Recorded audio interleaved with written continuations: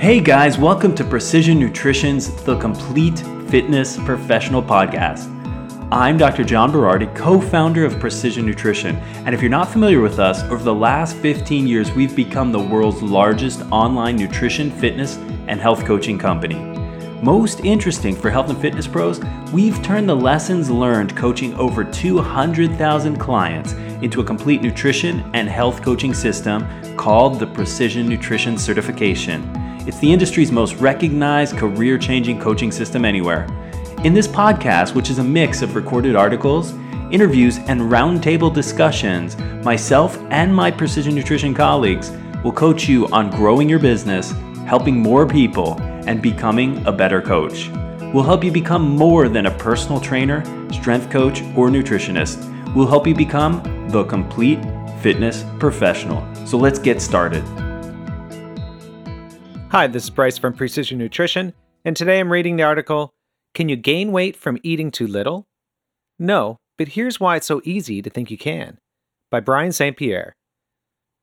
You're tracking your eating and exercise meticulously, but not seeing results. Has your metabolism slowed to a crawl? Are your hormones off? Is it really possible to gain weight from eating too little? Well, here's what Brian says is really going on and how to solve it. How can I be eating so little and still gaining weight? Have you ever felt this way or had a client who has? In my years as a coach, it's a question that's come up time and time again from both clients and fellow coaches. They're confused, frustrated, maybe even angry, or certainly hangry. Despite doing everything they can, including eating less, maybe a lot less, they're still not losing weight. In fact, they might even be gaining. Do a quick internet search and you're bound to find lots of examples. Some folks say that the laws of energy balance apply and that people aren't counting calories properly. Others call it starvation mode or some weird metabolic or hormonal problem. So what's the deal? Is there something wrong with them? Are their bodies broken? Is it all in their heads? Or can you actually gain weight from eating too little? Well, let's find out, beginning with a truth. Thermodynamics don't lie. You've probably heard the phrase, the laws of thermodynamics before. Or maybe you've heard it as energy balance, or calories in, calories out. Let's break down what it actually means. Thermodynamics is a way to express how energy is used and changed. Put simply, we take in energy in the form of food, and we expend energy through activities, like basic metabolic functions, breathing, circulating blood, and so forth, movement, daily life activity and purposeful exercise, producing heat, also called thermogenesis, and digestion and excretion. And the truth is, energy balance, calories in, calories out, does determine body weight. If we absorb more energy than we expend, we gain weight. If we absorb less energy than we expend, we lose weight. This has been tested over and over again by researchers in many settings. It's as close as we can get to scientific fact. And sure, there are many factors that influence either side of this seemingly simple equation, which can make things feel a little confusing. We have a chart online in today's article that compares factors that influence energy intake versus energy output. For example, appetite, environment, and psychology on the energy intake side, and basal metabolic rate, exercise activity, and thermic effect of food on the energy output side. You can check it out online at precisionnutrition.com/can-u-gain-weight-from-eating-too-little. Suffice to say, humans do not defy the laws of thermodynamics. But what about unexplained weight changes, you might ask? That time you ate a big dinner and woke up lighter, when you feel like you're doing everything right but not losing weight. Nope, not even if we think we're defying energy in versus energy out, we're not. What about that low-carb doctor who implies that insulin resistance or some other hormone mucks up the equation? Well, while hormones may influence the proportions of lean mass and fat mass that you gain or lose, they still don't invalidate the energy balance equation. This all said, as the title of this article suggests, it is easy to understand why folks, even internet-famous gurus and doctors, get confused about this. And here's one reason why. Measuring metabolism is tricky. The fact is your exact metabolic demands and responses aren't that easy to measure. It is possible to approximate your basal metabolic rate, in other words, the energy cost of keeping you alive, but measurements are only as good as the tools we use, When it comes to metabolic measurement, the best tools are hermetically sealed metabolic chambers, but not many of us hang out in those on a regular basis. Which means, while we may have our metabolism estimated at the gym or by our fitness trackers, as with calorie counts on labels, these estimates can be off by 20 to 30% in normal, young, healthy people. They're probably off by even more in other populations. Of course, if we could accurately measure how much energy you're expending every day, and then accurately measure exactly how much energy you're taking in and absorbing, we could decide whether you were truly eating too little for your body's requirements. But even if we could know this outside the lab, which we can't, it wouldn't be useful because energy output is dynamic, meaning that every variable changes whenever any other variable changes. In other words, unless we can exactly measure energy inputs and outputs from minute to minute, we can't know for sure what your metabolism is doing and how it matches the food you're eating. So, most of the time, we have to guess. And our guesses aren't very good. And not only that, but the idea of eating too little is subjective. Think about it. By eating too little, do you mean eating less than normal? Eating less than you've been told to eat? Eating less than feels right? Eating less than you need to be healthy? Eating less than your estimated metabolic rate? Eating less than your actual metabolic rate? And how often does that apply? Are you eating too little at one meal? Eating too little on one day? Or too little every day? Eating too little almost every day but too much on some days? Without clarity on some of these questions, you can see how easy it is to assume you're eating too little, but still not eating less than your actual energy expenditure, even if you did some tests to estimate your metabolic rate and it seems like you're eating less than that number. Most times, the problem is perception. As human beings, we're bad at correctly judging how much we're eating and expending. We tend to think we eat less and burn more than we do, sometimes by as much as 50%. Interestingly, lighter folks trying to gain weight often have the opposite problem. They overestimate their food intake and underestimate their expenditure. And it's not that we're lying, though we can sometimes deceive ourselves and others about our intake. More than anything, it's that we struggle to estimate portion sizes and calorie counts. And this is especially difficult today when plates and portions are bigger than ever. And energy-dense, incredible tasting, and highly brain-rewarding foods are ubiquitous, cheap, and socially encouraged. When folks start paying close attention to the portion sizes using their hands, or food scales and measuring cups, they are frequently shocked to discover they are eating significantly more than they imagined.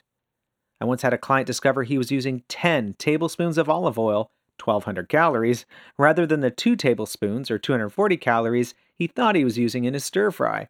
Oops.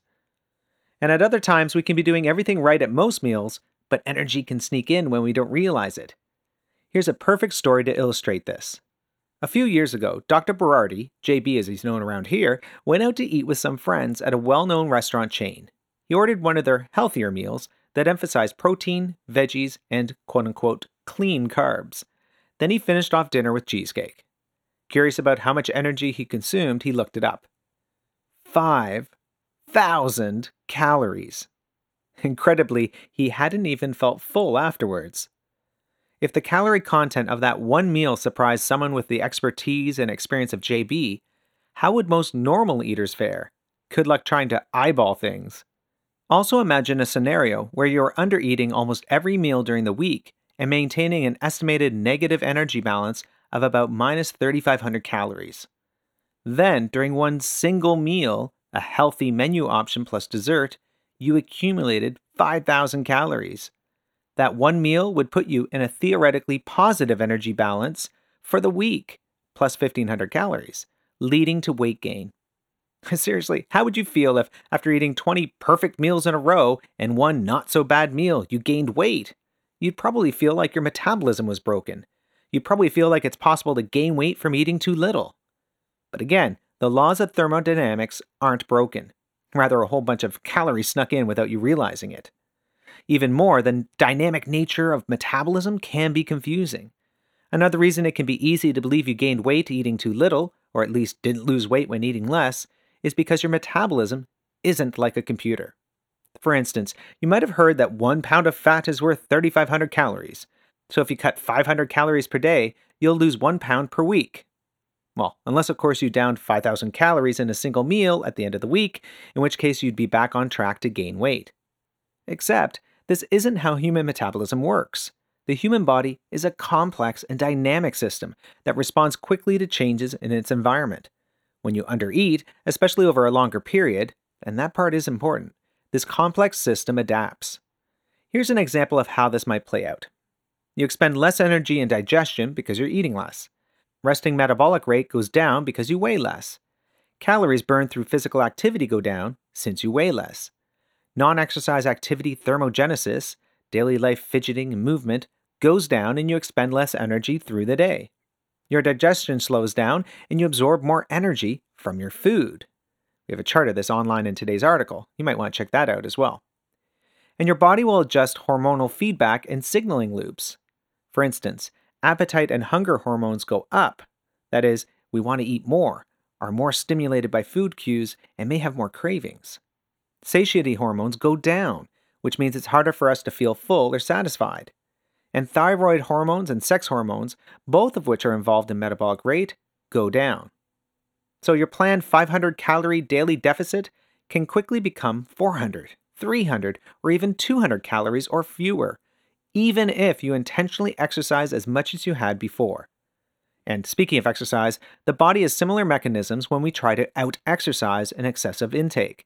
For example, research suggests that increasing physical activity above a certain threshold by exercising more can trigger more appetite and more actual calories eaten, increase energy absorption, lowered resting or basal metabolism, less fidgeting and spontaneous movement, aka NEAT.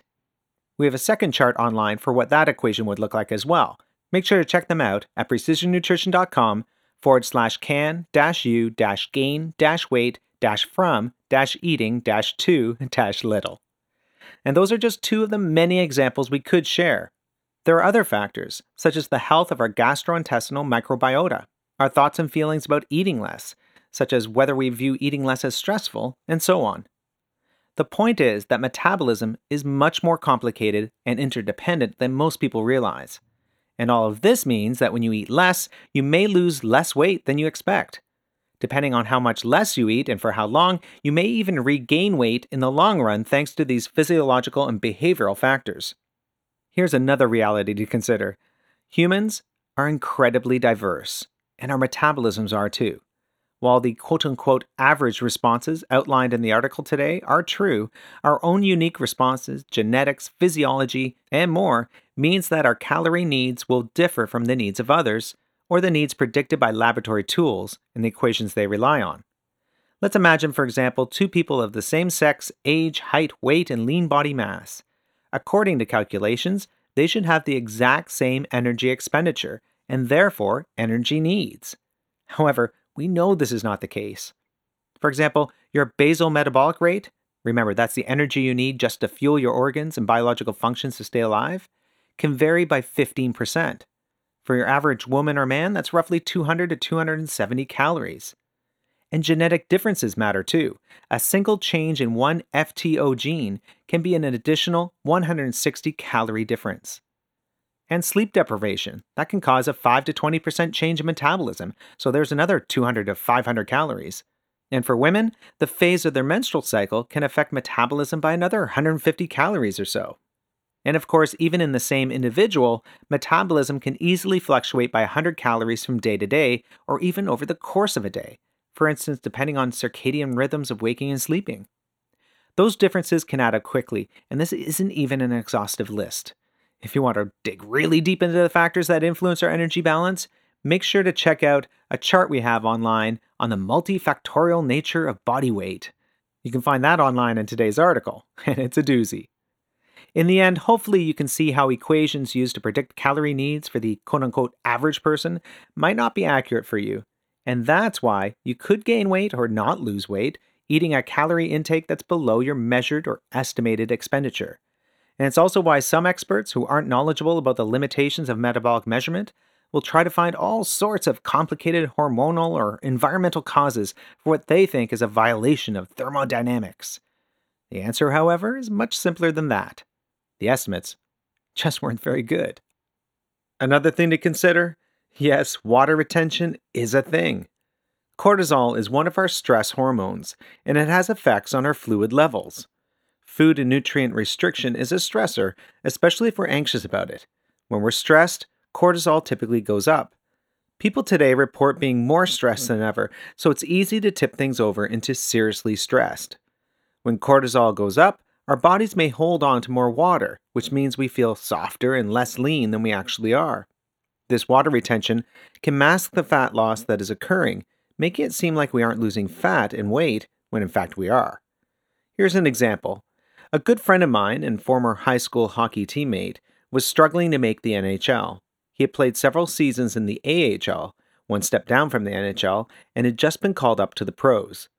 The NHL club wanted him to stay below 220 pounds, 100 kilograms, which was a challenge for him at 6'2". He found that eating a lower carb diet allowed him to maintain a playing weight of around 218 pounds. Yet his nutrition coach told him it was okay to have some occasional higher carb days. Unfortunately for him, he had one of those higher carb days, going out for sushi with his teammates, right before his first NHL practice.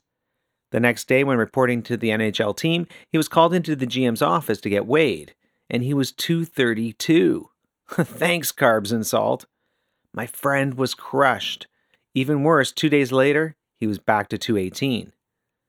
Okay, but what if I track my intake and expenditure meticulously? You might be nodding your head, beginning to realize how complex metabolism is, how inaccurate calorie counts can be, how variable we all are, how much the body seeks to maintain the status quo, and how poor we are at estimating our own intake and expenditure. But what if you were meticulously tracking intake, logging your meals, counting your steps, even hitting a local research lab to measure your metabolism, and things still aren't adding up? Well, it goes back to what we've discussed so far.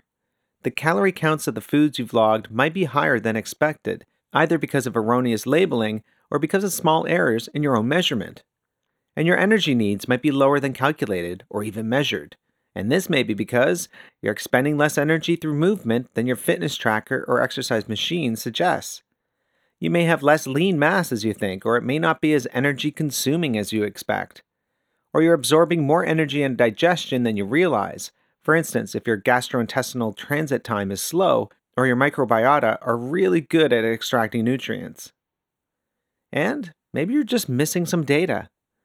As we've mentioned, while you're probably not outright lying, it could be that you're also forgetting to account for the few bites of your kids' chicken nuggets that you didn't want to go to waste, or that extra spoonful of peanut butter, or that large glass of wine you counted as a medium. Likewise, the calorie counts on those food labels can be, and often are, off. Maybe you're counting your workout as high intensity, even though you spent much of it sitting on a bench between low rep strength sets. Maybe you were so hungry afterwards you ate more than you intended, but figured it was all going to muscle building, so no biggie. Hey, it happens. We're all human. Now, this all said, measuring and tracking your energy intake carefully can help. When we measure and track for a while, we become more aware of what we're eating, get a more realistic idea of our portion sizes, and help ourselves be consistent and accountable. But measuring and tracking definitely is not a perfect strategy. It can be stressful and time-consuming. Most people don't want to do it forever, and it may misrepresent the exact calories we consume versus the exact calories we burn, which can lead us to believe we're eating less than we're burning, even when we're not. All right, now at this point you might be wondering, well, what about those legitimate medical problems? Whenever we arrive at this point of the discussion, folks usually ask about whether underlying health problems or medications can affect their metabolism, weight, and/or appetite. And the answer is yes. This includes things like polycystic ovarian syndrome, PCOS, certain pharmaceuticals, such as corticosteroids or birth control, severe thyroid dysfunction, sex hormone disruption, leptin resistance, and more.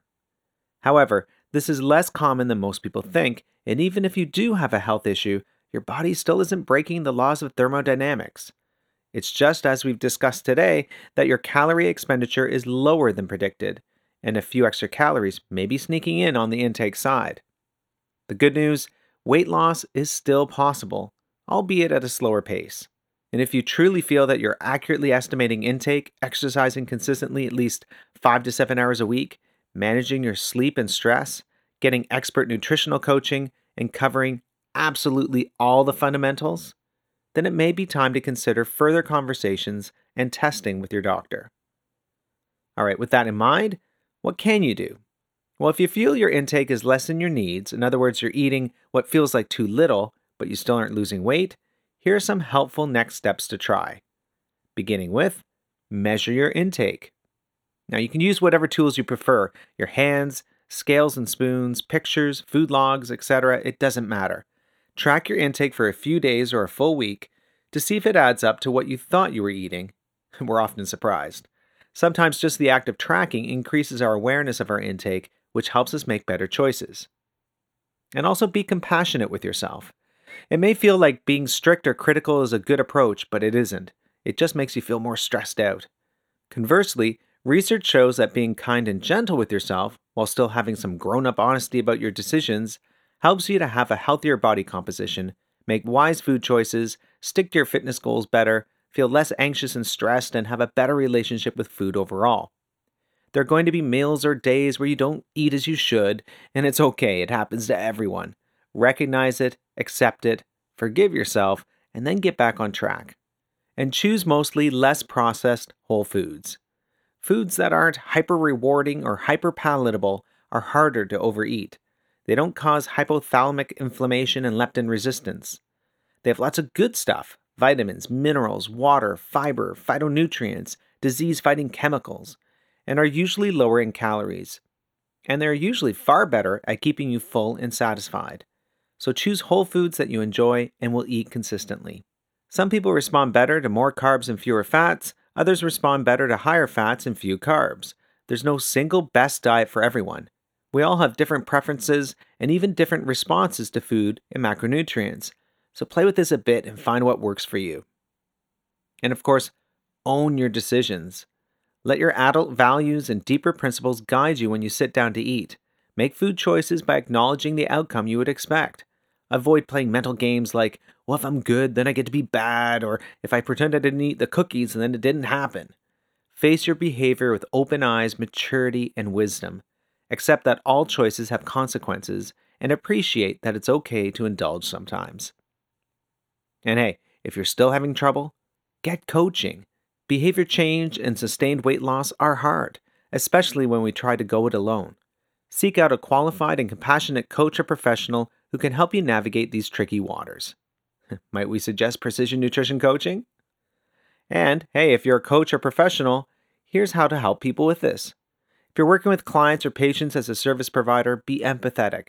Remember, it can be incredibly easy to believe that we're doing everything right and yet not seeing results. Instead of jumping to conclusions or rushing in with reasons why your client isn't succeeding, instead follow these steps. Step 1, be compassionate and curious. Understand that most people in this space are probably frustrated and or beating themselves up. Don't dial up some tough love and call them liars. Be empathetic and gently curious. Step 2, gather accurate data. Have people show you what they're doing to the best of their ability. Pictures, food logs, tracking apps, whatever suits their level of ready, willing, and able. And while meticulous tracking isn't usually a good long-term solution, it can help both of you to get some more accurate data. Step 3, have a crucial conversation. If you think this means being Coach Hardass, you're off the mark.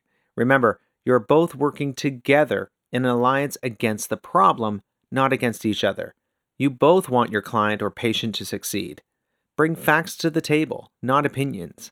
What you see and what they see are likely different. And step 4, help them feel safe. If someone is hiding from you foods that they ate, that is at least partly your responsibility. For whatever reason, the individual doesn't feel comfortable telling you they aren't doing what they think they should. This needs to be explored together, slowly, gently, with a curious and non-judgmental mind. And a final note on body composition. Before wrapping up, I wanted to mention something important. In this article, I decided to focus only on the body weight implications of the energy balance equation because that's all the equation really describes. In other words, net transfers of energy. Changes in body composition, in other words, your relative proportions of lean tissue and body fat, are, if you can believe it, much more complicated and far less comprehensively studied. And lastly, learning how to coach clients, patients, friends, or family members through healthy eating and lifestyle changes, including how to manage energy balance, in a way that supports long-term progress is both an art and a science. So if you'd like to learn more about both, consider the Precision Nutrition Level 1 certification.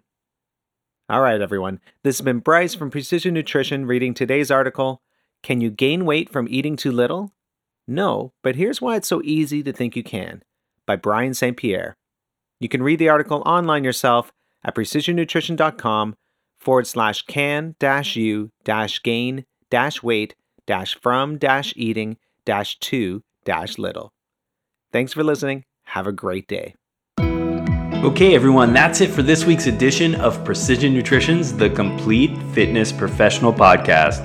For more information about how to become the complete fitness professional yourself, and for some awesome free nutrition and coaching resources, come visit us on the web at www.precisionnutrition.com. You could also visit us on Facebook or on Twitter at InsidePN. Talk to you next time.